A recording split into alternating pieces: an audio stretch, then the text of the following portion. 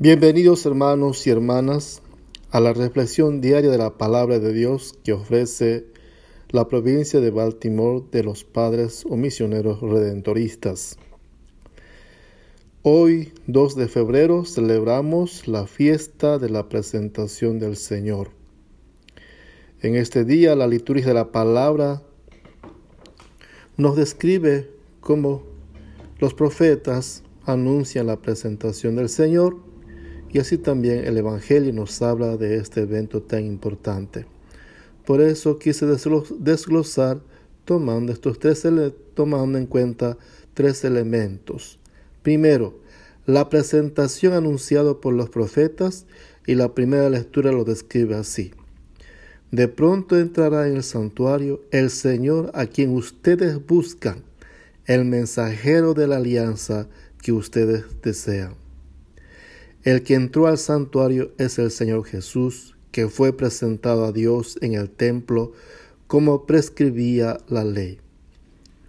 Todo primogénito varón será consagrado al Señor, y para entregar la oblación con un par de tórtolas o 2 pichones. Estas 2 tórtolas es la ofrenda de los pobres, como dice en el libro Levítico. Cristo es el embajador de todos los que no tienen que ofrecer, y la pobreza de su ofrenda bien resume lo que todos nosotros somos ante Dios. Segundo elemento, la forma de ser receptores. Por tanto, para ello hay que escuchar las palabras del salmista que dice: portones, alzad los dinteles, que se alcen las antiguas compuertas, va a entrar el Rey de la Gloria. Este es un mensaje para alzar las compuertas o dinteles de nuestros egoísmos y arrogancias, y abrir nuestros corazones al mensajero, quien es Jesús y el Rey de la Gloria, que nos trae amor, justicia y paz. Finalmente, el tercer elemento, la manera de crecer y madurar en nuestra vida cristiana. Como dice el Evangelio de hoy, el niño iba creciendo y robusteciéndose, y se llenaba de sabiduría, y la gracia de Dios lo acompañaba.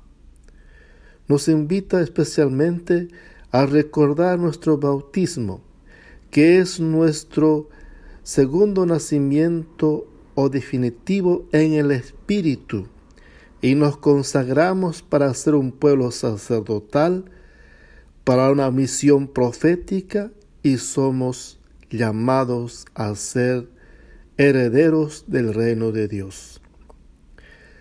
Es cierto que crecemos y nos fortalecemos físicamente.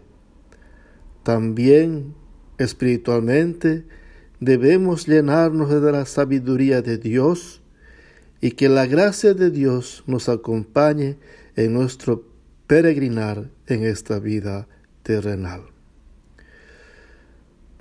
Quiero felicitar a todos mis cohermanos de los misioneros redentoristas, porque este día celebramos el Día de la Vida Consagrada.